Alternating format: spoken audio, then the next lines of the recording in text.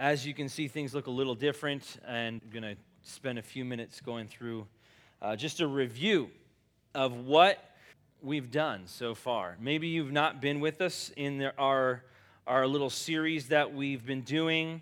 The Building Blocks series here has been 6 weeks, and now we finish up with the question and answer tonight, and we'll have a panel of guys come up in a few moments. But we started out with spiritual formation, about you and your personal relationship with Jesus Christ and drawing near and really working hard and developing your relationship with Jesus. Then we got into how to study the Bible. These were in no real particular order. We really were just like, this is all a lot of stuff, and it's good stuff, and we want to share with you and help you guys build these foundational truths into your walk with Jesus. And so how to study the Bible, helping to equip you in searching the Scriptures, drawing near to God through the Scriptures, and not just being dependent on the pastors and spiritual leaders in our church, or even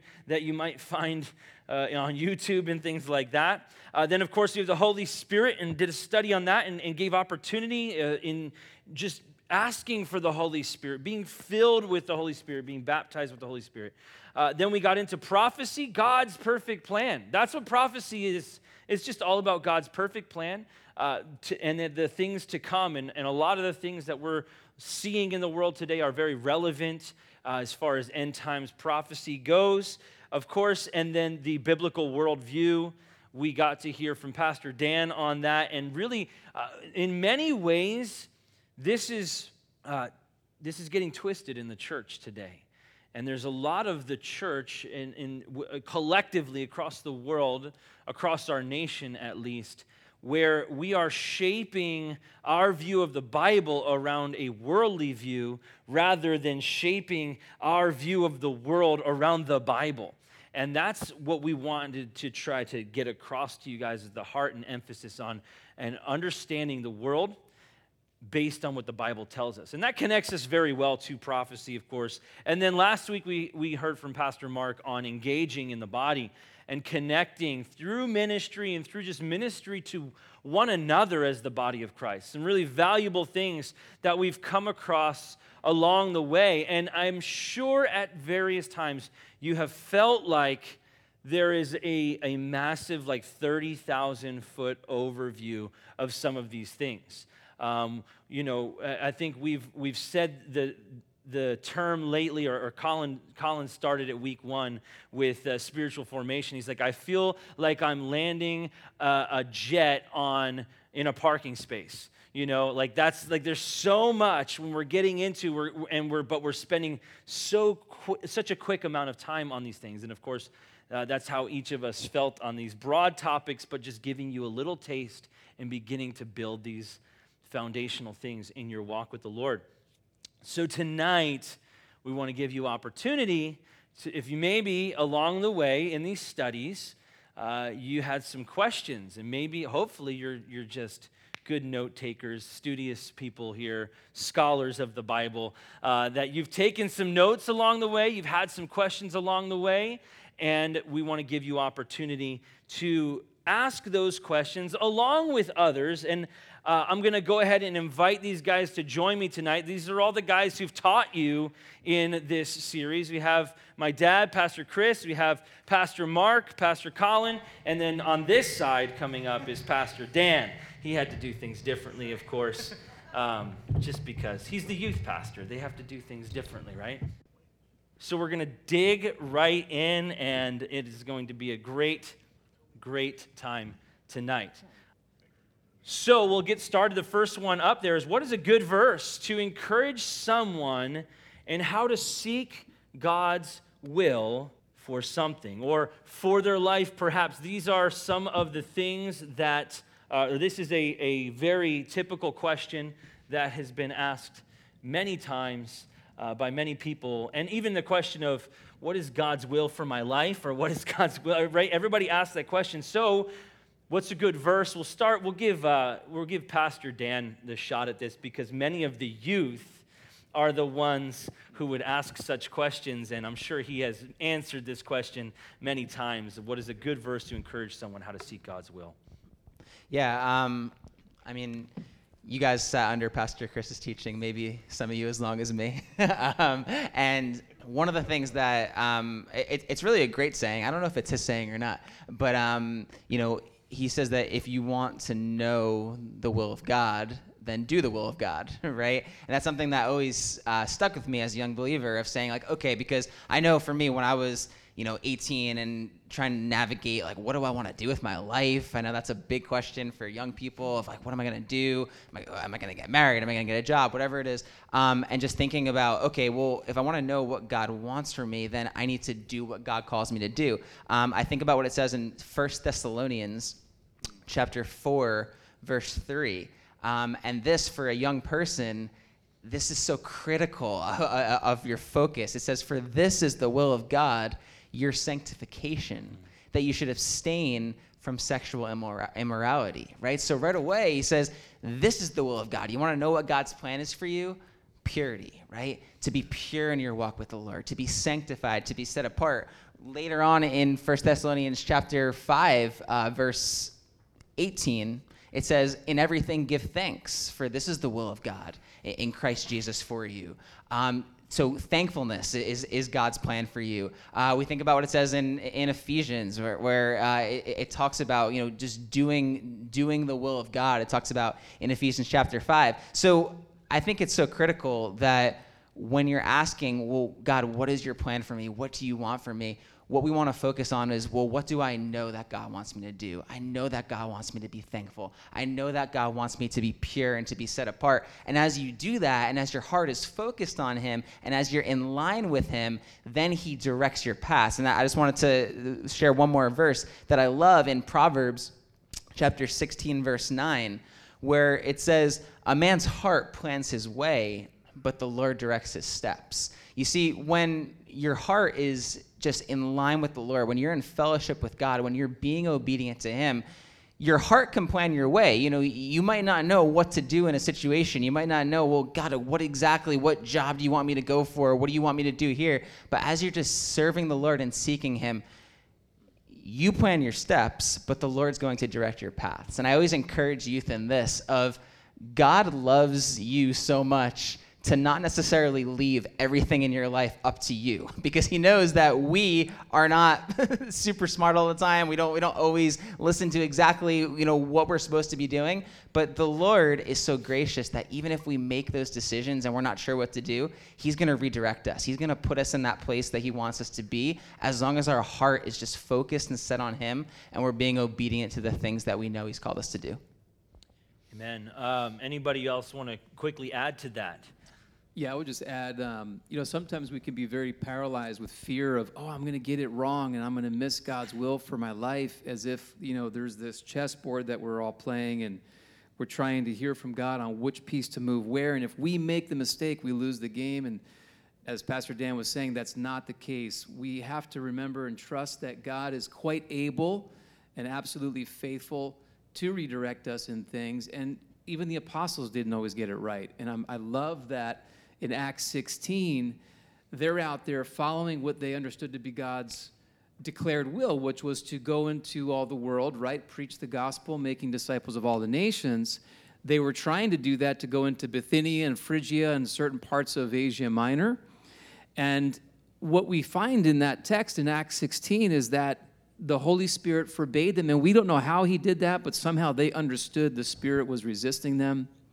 And as the Spirit was resisting them, my assumption is they sought the Lord in that time. Hey, what's going on? And that's when Paul received the vision to go to Macedonia, and he completely changed the course of their journey. And in Macedonia, some really cool things happened.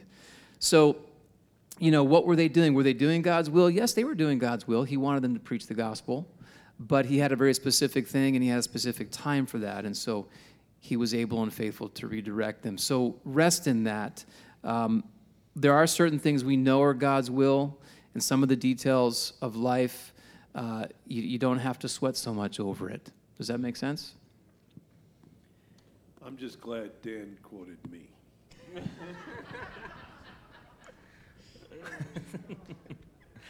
So,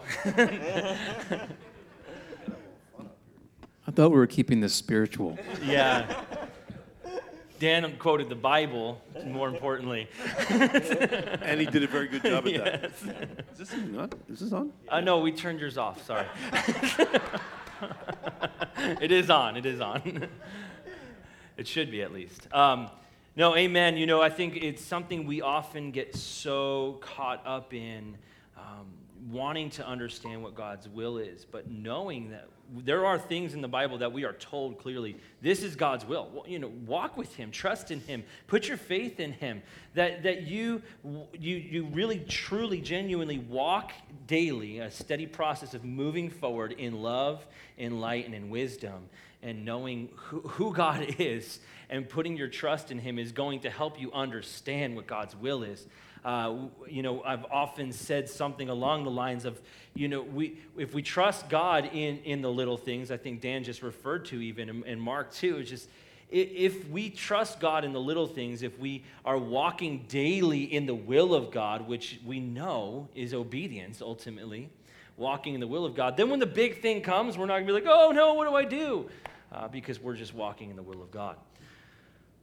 So, moving on, we had one that jumped up on the list here. How do you not lose heart when a situation feels hopeless? We'll start with you, Colin. Yeah, so, you know, this is something that's, you know, especially challenging when you're in that place. It's a lot easier to encourage somebody else, you know, who's in a place of kind of feeling hopeless, and but when you're in that place, as it kind of just presses so heavily on you, you know, but we as believers have such a rich resource, and that's the Word of God. And, you know, there is so many examples in Scripture that we can go to and really see God's faithfulness and God's promises just carried out through some of the most, you know, trialsome and hopeless situations. And, you know, you come across characters in the Bible like Joseph, and, you know, not once, but twice, you know, we see, you know, where he's betrayed and sold into, you know, or thrown in a pit and then sold into slavery, you know, by you know, those whom, you know, he loved the most. And then in the midst of this really bad situation where he's a slave, he then gets thrown into jail and wrongfully accused. And I mean, what a place of hopelessness he must have felt.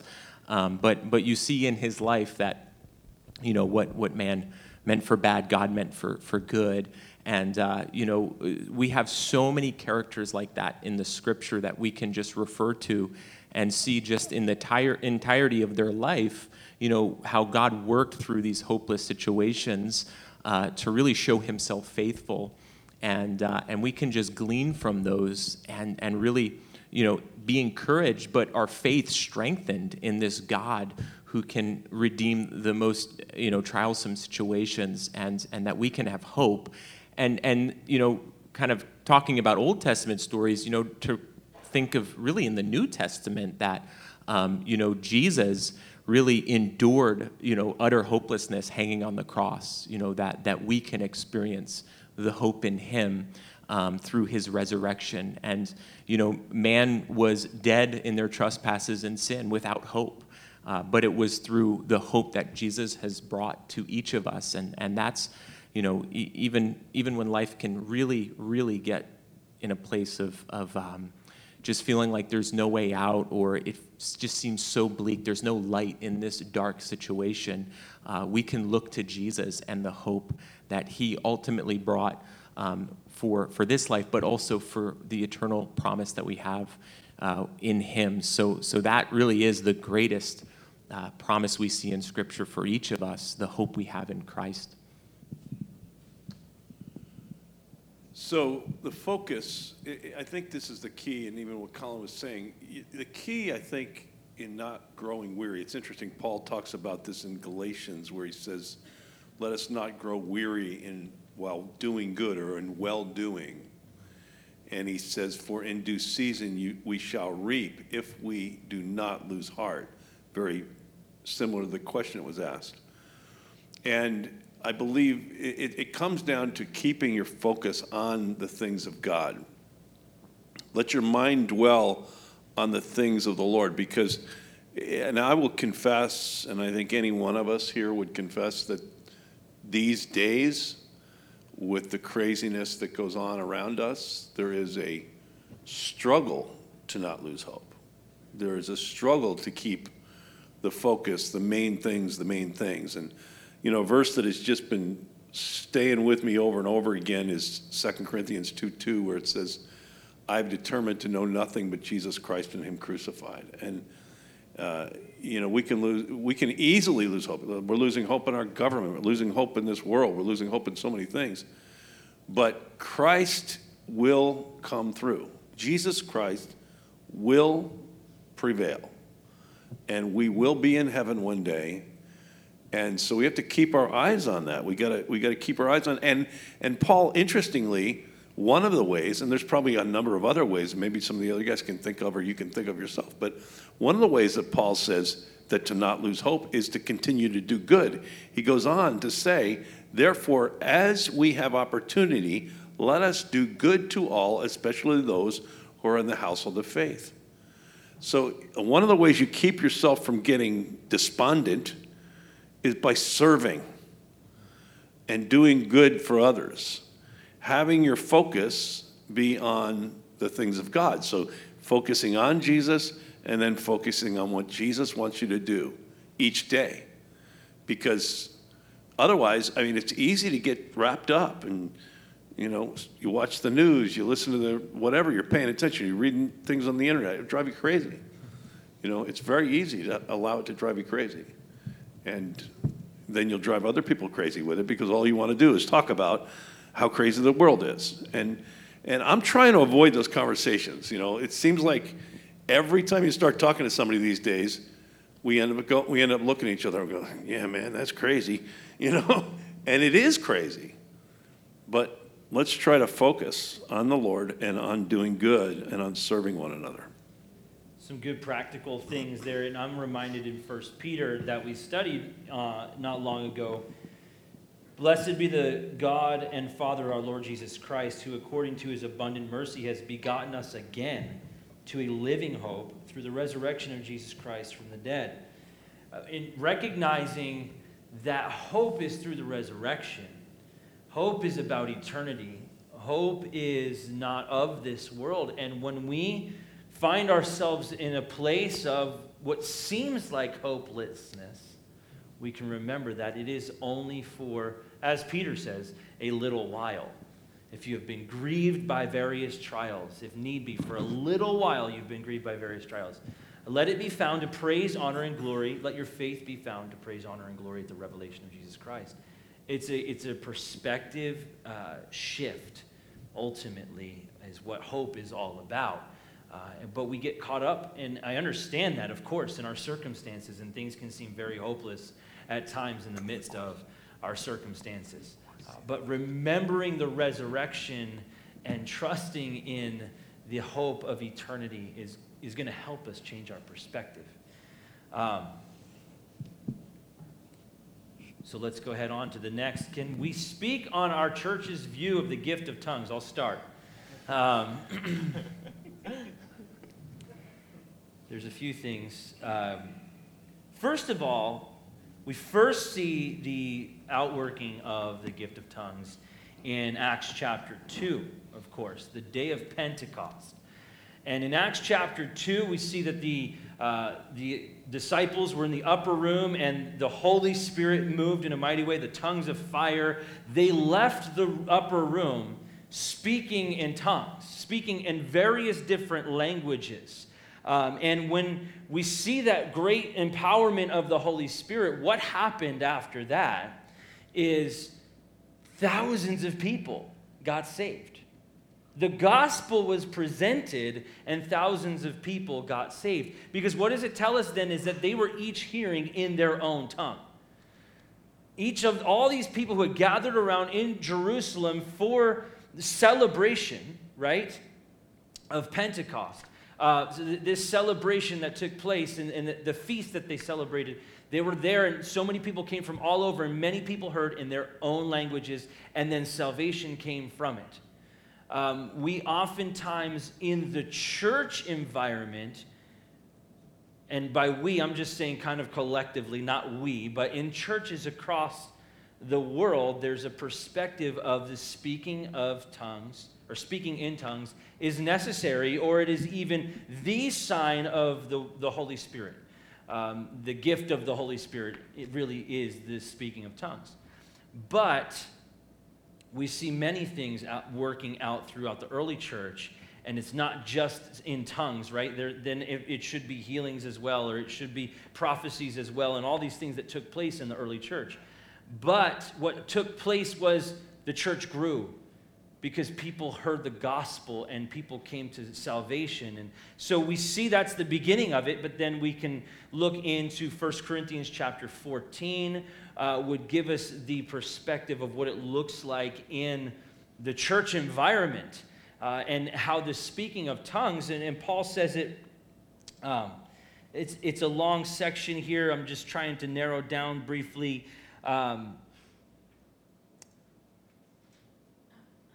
1 Corinthians 14, but now, brethren, if I come to you speaking with tongues, what shall I profit you unless I speak to you either by revelation, by knowledge, by prophesying, or by teaching?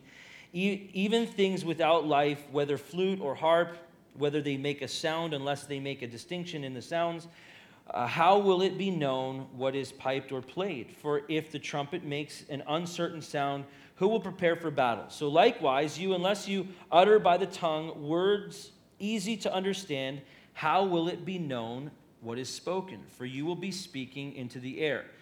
There are, it may be, so many kinds of languages in the world, and none of them is without significance. Therefore, if I do not know the meaning of the language, I shall be a foreigner to him who speaks, and he who speaks will be a foreigner to me. Even so, you, since you are zealous for spiritual gifts, let it be for the edification of the church that you seek to excel.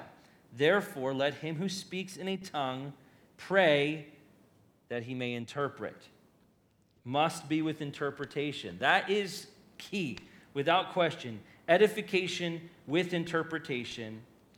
For if I pray in a tongue, my spirit prays, but my understanding is unfruitful. What is the conclusion then? I will pray with the spirit, and I will also pray with the understanding.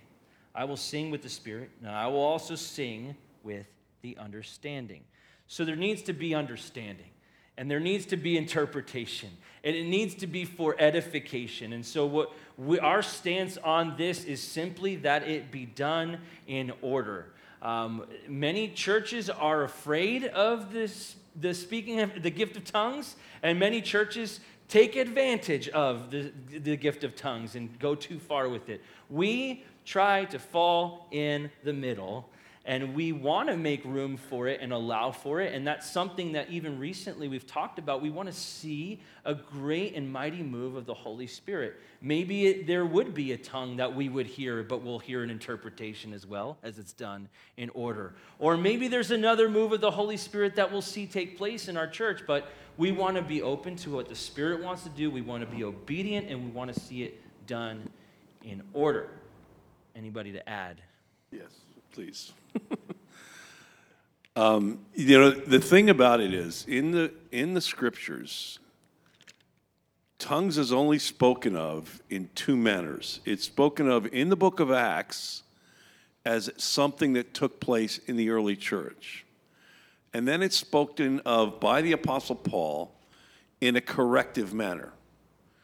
It is actually in the epistles, it's never really promoted, the outward manifestation of tongues. In fact, he corrects it in the most corrupt church there is. The church of Corinth was completely corrupt in every way, and if you remember the studies in Corinthians, you know that. So I really believe, and I've come to this conclusion after many years of even being a bit frustrated with wondering why don't we see more of the manifestation of the gift of tongues within the church. And I'm not saying we shouldn't see it. I'm simply saying I haven't seen it that much. And so I really believe that tongues is primarily a private gift.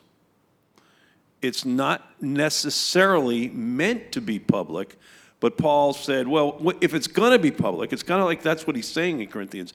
If it's going to be public, make sure it's done this way. And that way you don't have this disruption. And that's what happens in some circles, where there's a tongue spoken and then an interpretation is given and it doesn't even make sense to the thing that was spoken. And so you have all this confusion. And Paul says, if I come into a place and everyone's speaking in tongues, won't they think you're crazy? He says, isn't that going to seem like a crazy time when you do that? If there's no interpretation and there's just this thing, and an unbeliever is present, that doesn't have order to it. So Paul says, let all things be done decently and in order. And then he gives the instructions on how to do this, how to practice this. Now, again, I'm not against it. We've had, you can be totally open to it. I think it's probably better in smaller environments, just because you don't have that need so much to have, or you have maybe less chance of an unbeliever being there that would get confused by it. But so that's where I stand on it. The church, and Mike, I mean, it's really where we stand as a church. And I think that it's important that we keep our focus that we keep our focus on the work of God and the work of the Spirit, not so much that gift of the Spirit. That can become a focus. Remember, the Holy Spirit came to speak and to glorify Jesus Christ. So if it's glorifying Jesus Christ, amen to it. So I think it's, and that's a good point to remember is there's many outworkings of the Holy Spirit that we have to understand. It's not anything that we have the power to possess. And that's something that gets confused sometimes within the church is that maybe it's tongues or maybe it's prophecy or maybe it's healing. And there are people who would claim to possess these gifts, but it is in fact the gifts of the Holy Spirit that may be worked out and manifested in different ways, because we can't put God in a box, right? We can't put the Holy Spirit in a box. So anything else to briefly add before we move on? Yeah, in 1 Corinthians 12, as he kind of then goes into this great section on love, he says, but earnestly desire the best gifts. And then goes on to say, though I speak in the tongues of men and of angels, but have not love, have not charity, it's sounding brass and kind of that idea of like, let's earnestly desire, the greater outpouring of the Spirit through charity, through love in our ministries and lives. Amen. All right, so how can I trust that I am truly saved and I will go to heaven if I continue to sin and feel salvation is a struggle to achieve because of my constant sin? We'll have Pastor Mark kick this off for us. Oh, thank you, Pastor Mike. You're so welcome. Well, the first thing I'd say is, assuming that the way the question was worded is actually representative of the struggle here, salvation is not achieved, it's received. And so that in itself could be your struggle. If a person is viewing salvation as something merited, of which we become worthy, and we must remain worthy to maintain it, then you've really missed the idea of the gift, the understanding of the gift of salvation, that it is by grace, through faith, not by works, lest any should boast. And so I would say one thing. I would say a few things, but first I'd say because there's a struggle, that in itself to me is indicative that there has been genuine life change in you because you care enough to fight the battle. If you had not genuinely experienced God in your life, sinning would not grieve you the way it seems to be grieving you. So, and I can relate to this question, and I can relate to the struggle itself very, very much personally, because I went through a period of time with that myself years ago. And I wrestled for a long time believing that I could be saved because of the depths from which God had brought me out. And so that's the first thing. It's, we should be dumbfounded by the greatness of God's grace. See, Paul said because of God's mercy, because of the great love with which he has loved us, right? He has saved us and made us alive in Christ. He has raised us from the dead. That's the greatness of God's love. None of us deserve it. The second thing I would say is that it is not about your feelings, it is about God's declaration. And that's all we have to go by sometimes. There will be times when our feelings confuse us, and we cannot live by that alone. You have to stand on the truth of God's word. There will always be a battle for your mind. The enemy will always try to take ground there. He will always try to confuse you and bring questioning regarding your relationship to Christ. Now, that's not to say that you should also experience victory in your struggle. You may be struggling because you have been an island. You've not surrounded yourself with godly men or godly women. I'm not sure who wrote this, so it could be a girl. And we all have these struggles, but you're not intended to fight this wage war, the war that we're in as believers, on your own. And so if I were meeting with you personally, some of the questions I would ask you that we can't get into tonight would be very personal questions. I would want to know, what exactly are you struggling with? And I begin to drill down into asking questions that would help identify, why is it repetitious? Are you continuing to go to the same places that cause you to stumble? Do you need to maybe have some safeguards in your life that you currently don't have?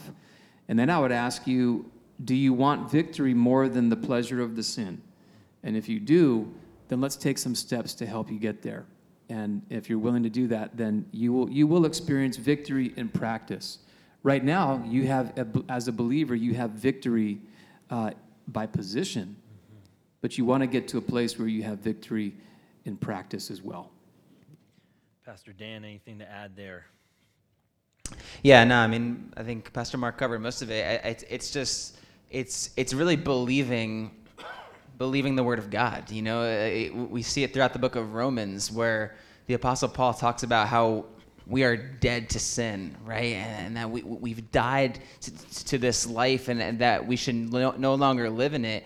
And sometimes it's hard for us, like Pastor Mark says, it's hard for us to believe that, because we see this flesh that we have, but the Bible says in Romans chapter 2, it talks about, let God be true and every man a liar, right? The Bible says, God says that I am free. He has declared me free in Christ. And now for me, it's just walking in that victory, right? And Paul talks a lot about that in, Romans chapter 6, right? Because some people will say then, okay, well, yeah, so you're a believer, you're saved, you're forgiven. So does that mean you can just do whatever you want? And what Paul is saying is like, if that's your perspective, you're missing the point. It's right. It's like, because we are free, right? How shall we continue in sin, right? How shall we do that? Because we've died to him. That's Romans chapter 6. For those of you who want to check that out, verses 1 through really the entire chapter of Romans 6. But it's believing that we are dead, that we are dead to sin, that we are alive to Christ, that who we used to be is no longer who we are, and then it's just walking in that. And it's a daily thing, right? It's a daily putting on the Lord Jesus Christ and making no provision for the flesh to fulfill its lusts. Every day, Lord, I want to walk with you. Help me to put on you, Jesus. But it's, in Christ we are not condemned, right? There is no condemnation for those who are in Christ Jesus, Romans chapter 8. Amen. Moving on, as time is running out very quickly, of course. Always time flies when you're having fun.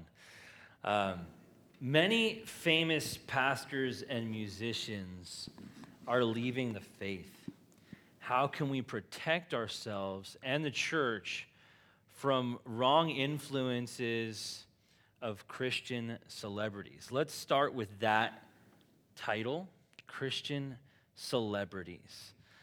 That's it. Let's just cross it off, get it out of our vocabulary. It's not in the Bible. We don't see Christian celebrities. Jesus himself lived a lowly life, right? The Son of Man has no place to lay his head. And of course, we live in a world where people want to elevate people. People want that ruler of some sort, honestly. They want that influential person, the influencer, right? This is like a big deal these days, and people look to these powerful pastors, musicians, and a lot of times, unfortunately, they have a lot of influence, and they shouldn't have a lot of influence. How do we protect? We studied in 2 Peter about false teachers and kind of what well, there's a few things, right? The destruction that's coming for them and the deception of them.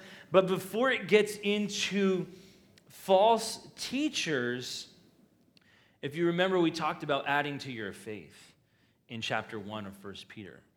And it talks about really setting the foundation of your salvation, which is Jesus Christ. And if Jesus is, in a sense, the only celebrity that you're looking to, then everybody else is not a celebrity, right? And then as we go through and we add to our faith virtue, knowledge, self-control, and all these things, as we add, we build upon the foundation of our relationship with Jesus. Then he gets into, right before the false teachers and false teachings, destructive doctrines. And there's destructive doctrines that are out there. You need to learn to study the Bible for yourself. Search the scriptures daily. Become like a Berean who is searching the scriptures and testing the things that you're hearing, and not just taking this good motivational speech as gospel truth, because oftentimes it is not. The world we live in today, more and more, there is a lot of feel-good messages out there. Beware of the feel-good message. You need to be convicted of sin when you study the Word of God and when you hear the Word of God. The truth will convict us and challenge us to be more like Christ. So those are just a couple safeguards, but let's just get the Christian celebrity idea out of our mind. We don't have to make anybody a celebrity in our own mind. Yeah, just one thing to add to that too, because I know when these kind of things happen, it can be like discouraging for us as believers. I think about someone like Ravi Zacharias, right? And I know for me, he was someone that I listened to his messages very frequently, read a few of his books, and I know for me, like when that stuff started to kind of come down, I was like, man, this is hard. But what the Lord was kind of just showing me is, look, allow this to show you that sin, right, can ensnare you, and allow it to really just draw you into this dependency to the Lord. I think about what it says in 1 Corinthians chapter 10, where it says in verse 12, therefore let him who thinks he stands take heed lest he fall. And for these men and women who have fallen into sin or just walked away from the faith, for many of them, there were good things and positive things that they said, and what they fell into, I don't think necessarily takes away from those good things. If the things that they spoke are biblical truth, it's the Word of God, right? And it's good, and there's value to that. But I think for us, it's just let us as the church allow it to be introspective and say, Lord, search my heart, right? Search me and know me, because I see how someone can fall. I see how sin can just catch you, and it can give birth to death, as the Bible says. So, I would just say as an encouragement, something that the Lord showed me is when those things happen, allow God to use that in your own life and ask him to search your heart and to sanctify and purify you. Mm-hmm. Anything to add? I was struggling because of the time factor, but I'll try to make this really quick. Love what both Pastor Mike and Pastor Dan have said. I just want to add one thing. The issue is that, yes, we need to get the idea of Christian celebrities out of our mind, but in a sense, they exist regardless, right? Because these are men and women who have been elevated to a platform of extreme exposure and glory from other human beings, and we're not made for that glory. We're not supposed to receive glory as people, and we don't know how to handle it. Typically what happens, right, if someone walks away from the faith, that's a sin issue. It never happens that a pastor who's walking with Christ today wakes up tomorrow and says, you know what, I'm done. I don't want to do this anymore. It almost always is because of a sin issue that has crept in. And now how has that happened? That's happened from a failure, a lack of accountability and transparency with other brothers and sisters around him. So one way to answer that question, to guard ourselves or protect ourselves from that, is to take accountability seriously and actually do what the Bible says, which is to confess our sins to one another and pray for one another. Make ourselves vulnerable. And if you can, don't stay in the spotlight. Don't put yourself in the spotlight. It's about Jesus and not about us. Next, I'm going to combine just briefly these two questions coming up here so we can try to answer more for the sake of time. But how do we walk in the Spirit daily? And then I'm going to jump down a couple to where it says, is there a difference between the filling of the Holy Spirit and baptism of the Holy Spirit? Does one happen before the other? So let's, maybe you can, one of you guys can jump on one of those, right? How do we walk in the Spirit? Another, just jump on another. Is there a difference between the filling and the baptism? We'll have Pastor Collins start us. How do you walk in the Spirit daily? Well, this is, I think, to continually walk in the Spirit, throughout the entire day is a little bit more of a challenge. But, I can promise you one thing. If you start your day walking in the Spirit, if you start your day really seeking Jesus in prayer and really settling your heart and really making him your purpose and priority for really your day ahead, that's more likely to be a day that you really see a continuing walking in the Spirit. If you roll out of bed with an alarm clock and rush out to work, or to school, or whatever it is that you have kind of next in your day, it becomes a challenge to walk in the Spirit daily if you're not really starting your day with time with Jesus. And that's why, we as pastors really emphasize the importance of daily devotion in the morning, getting time in prayer in the morning, and really starting your day off with just the mindset of Jesus, you are my first and foremost priority, and really praying in a way that you're asking for a filling of the Spirit and asking that the Lord would lead you to walk in the Spirit. And, then when you stumble and fall in the flesh, which you more than likely are going to do in your given day, it's so much easier to really kind of point your eyes back to Jesus, when you really start off your day right. So, the baptism of the Holy Spirit and the filling of the Holy Spirit are very similar. First of all, and if you've been around here for a while, you've heard me on this many times, but the baptism of the Holy Spirit is an experience of the coming upon of the Spirit. Remember, you have three experiences with the Holy Spirit. You have the coming alongside in John chapter 14, where it says the Spirit is with you. And that's a conviction of the Spirit that John 16 talks about, how the Holy Spirit has come to convict the world of sin, righteousness, and judgment. And then you have the being born again experience. It's the filling. It's the coming inside you of the Holy Spirit when you're born again. And when Jesus breathed on the disciples in John chapter 20, he said, receive the Holy Spirit. And he breathed on them. And if Jesus breathed on you and said, receive the Holy Spirit, what do you think happens? You receive the Holy Spirit, right?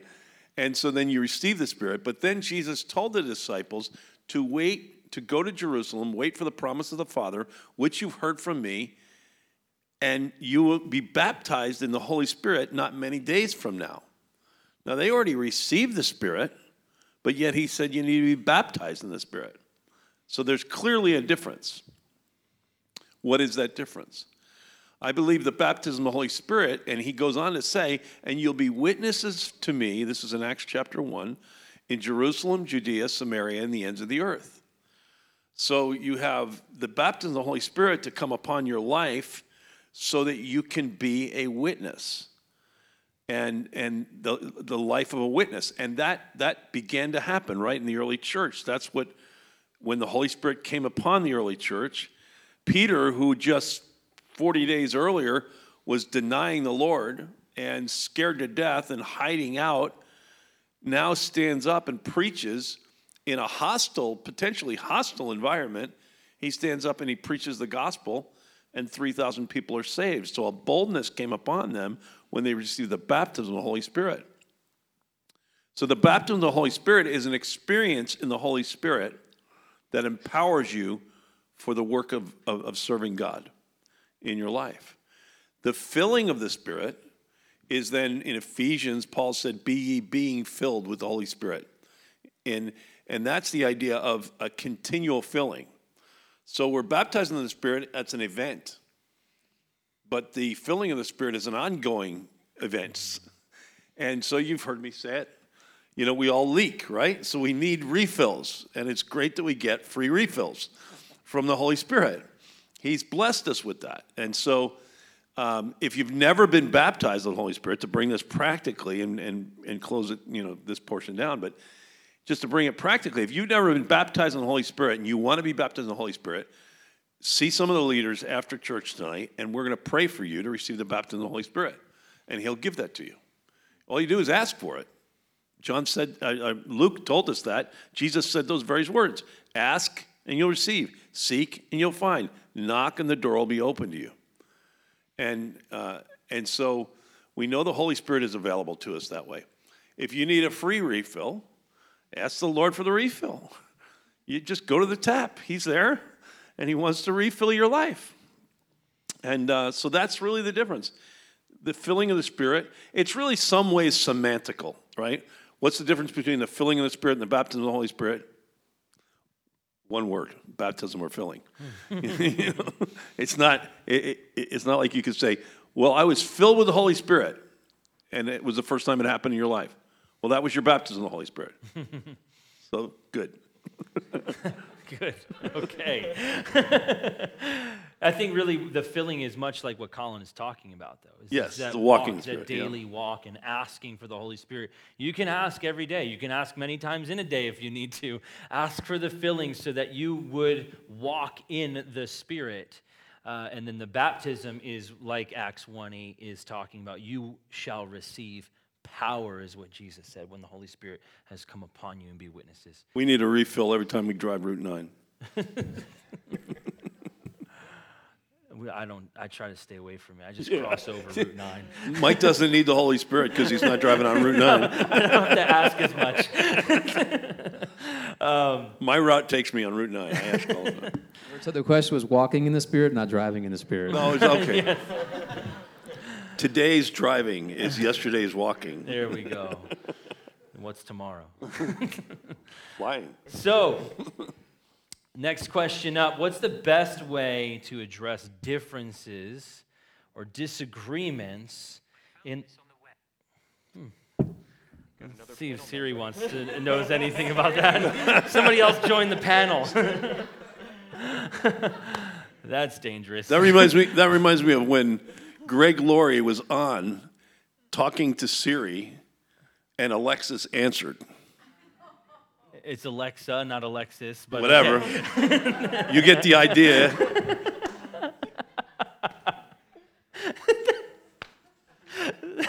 There's a whole thing about that. Sorry. I got him going, didn't I? There's a whole thing about misunderstanding Alexa. The whole thing. Okay. What's the best way to address differences and disagreements? Ask Alexis. In the church. Oh. We haven't heard from Pastor Mark in a minute, so we'll start with him. All right. Well, so that's a great. I love all these questions, by the way. It's too bad we're not going to get to them all. Well, the best way to address differences and disagreements is, number one, um, that we would first of all believe that we ourselves are fallible and maybe wrong, and that we need to be open to be teachable. We need to remain teachable. And is the difference something that, well, you know, I want to hear what Colin thinks on this. I know he thinks differently than me. I want to hear what he thinks. Or is it just, hey, I want to have an opportunity to convince him to think like I do? We are not well accustomed, I believe, in the church, unfortunately, and that's why this question is so valuable. We're not well accustomed to doing this very thing. We are used to, as Christians who believe we have the truth of God, we are typically convinced that our view is the only view, and now our mission is to convince everyone else of our view. That's because the gospel is unchanging and unchallengeable, but there are other aspects of our biblical understanding that could be off, and we need to be open to correction and open to change.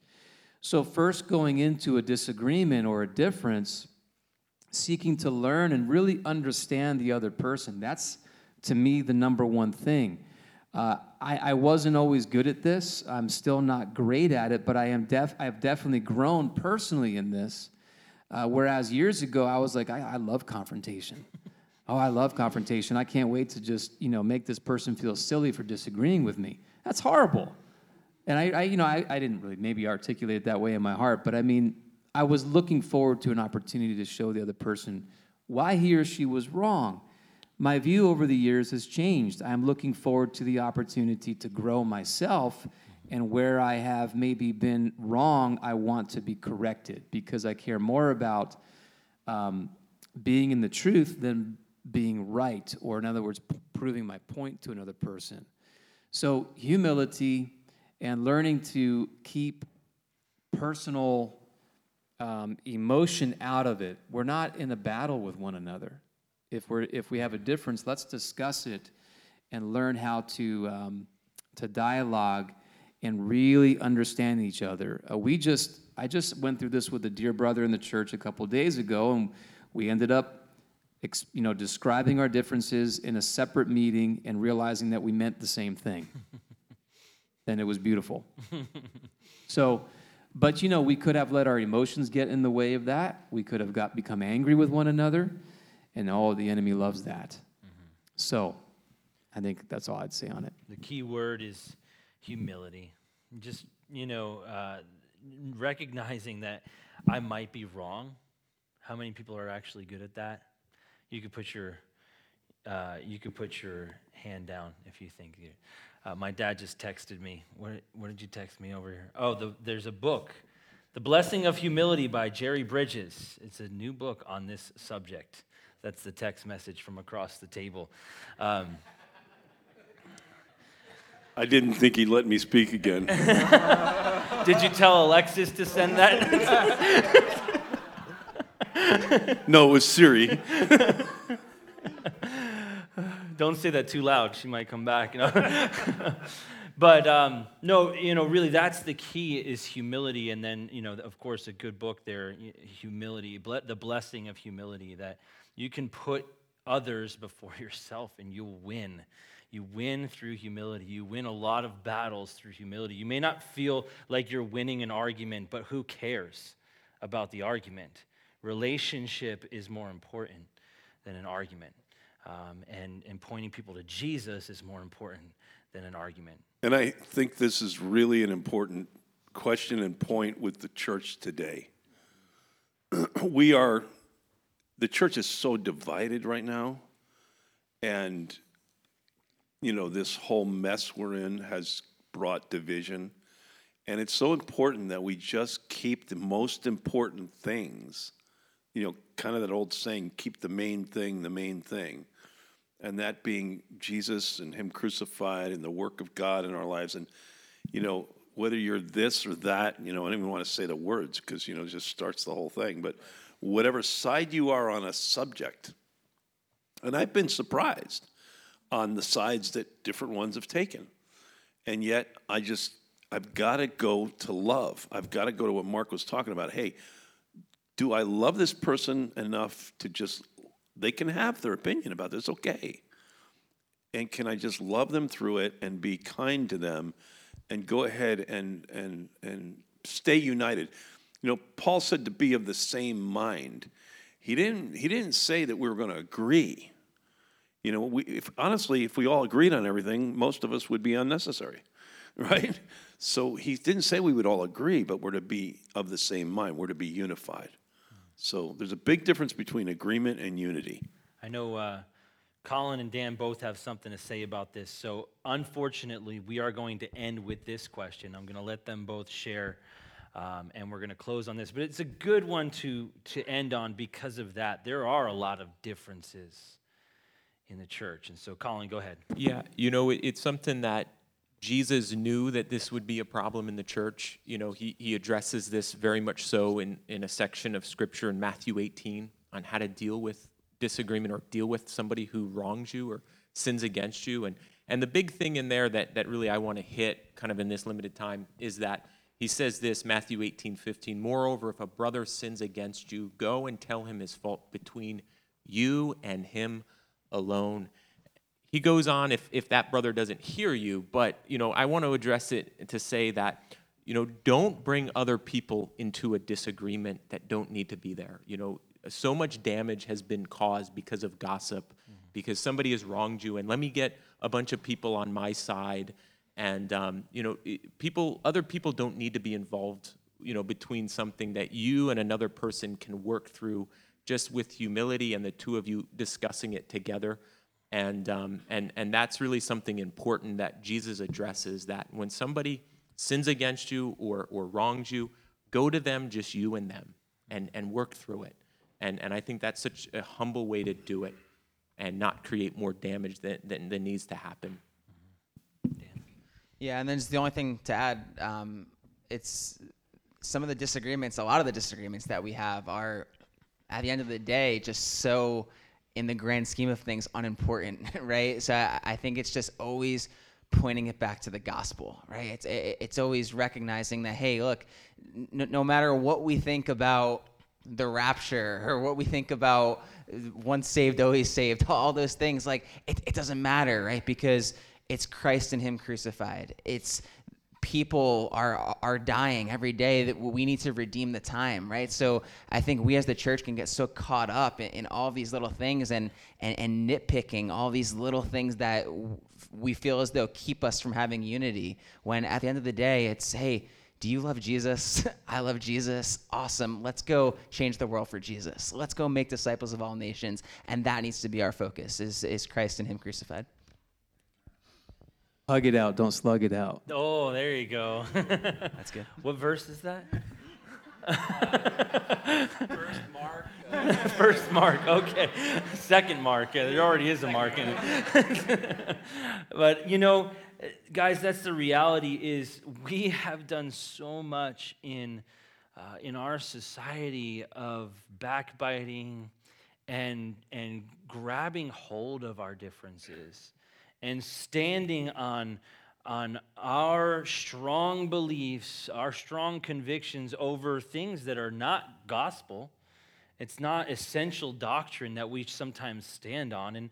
And I'll say it, some of these things, masked or unmasked, vaxxed or unvaxxed, right? Like, these are some of the major issues that we're facing and dealing with that are differences that have nothing to do with the gospel. Absolutely nothing to do with the gospel. But we want to stay faithful to the gospel, like Dan just said.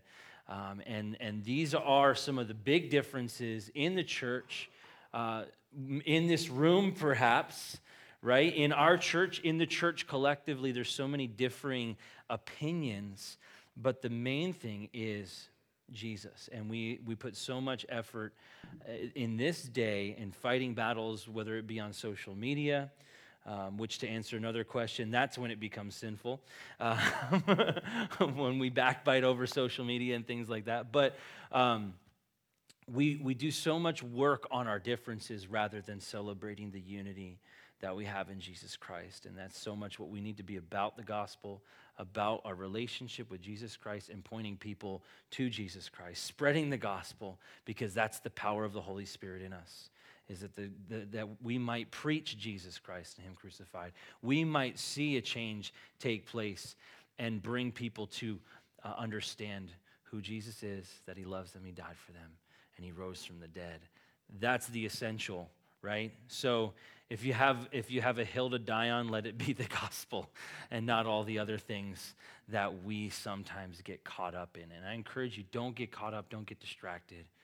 Just press into Jesus. And if you have differences, like Mark said, hug it out, don't slug it out. Amen? We don't even have time to close in a song. We're just going to close in prayer.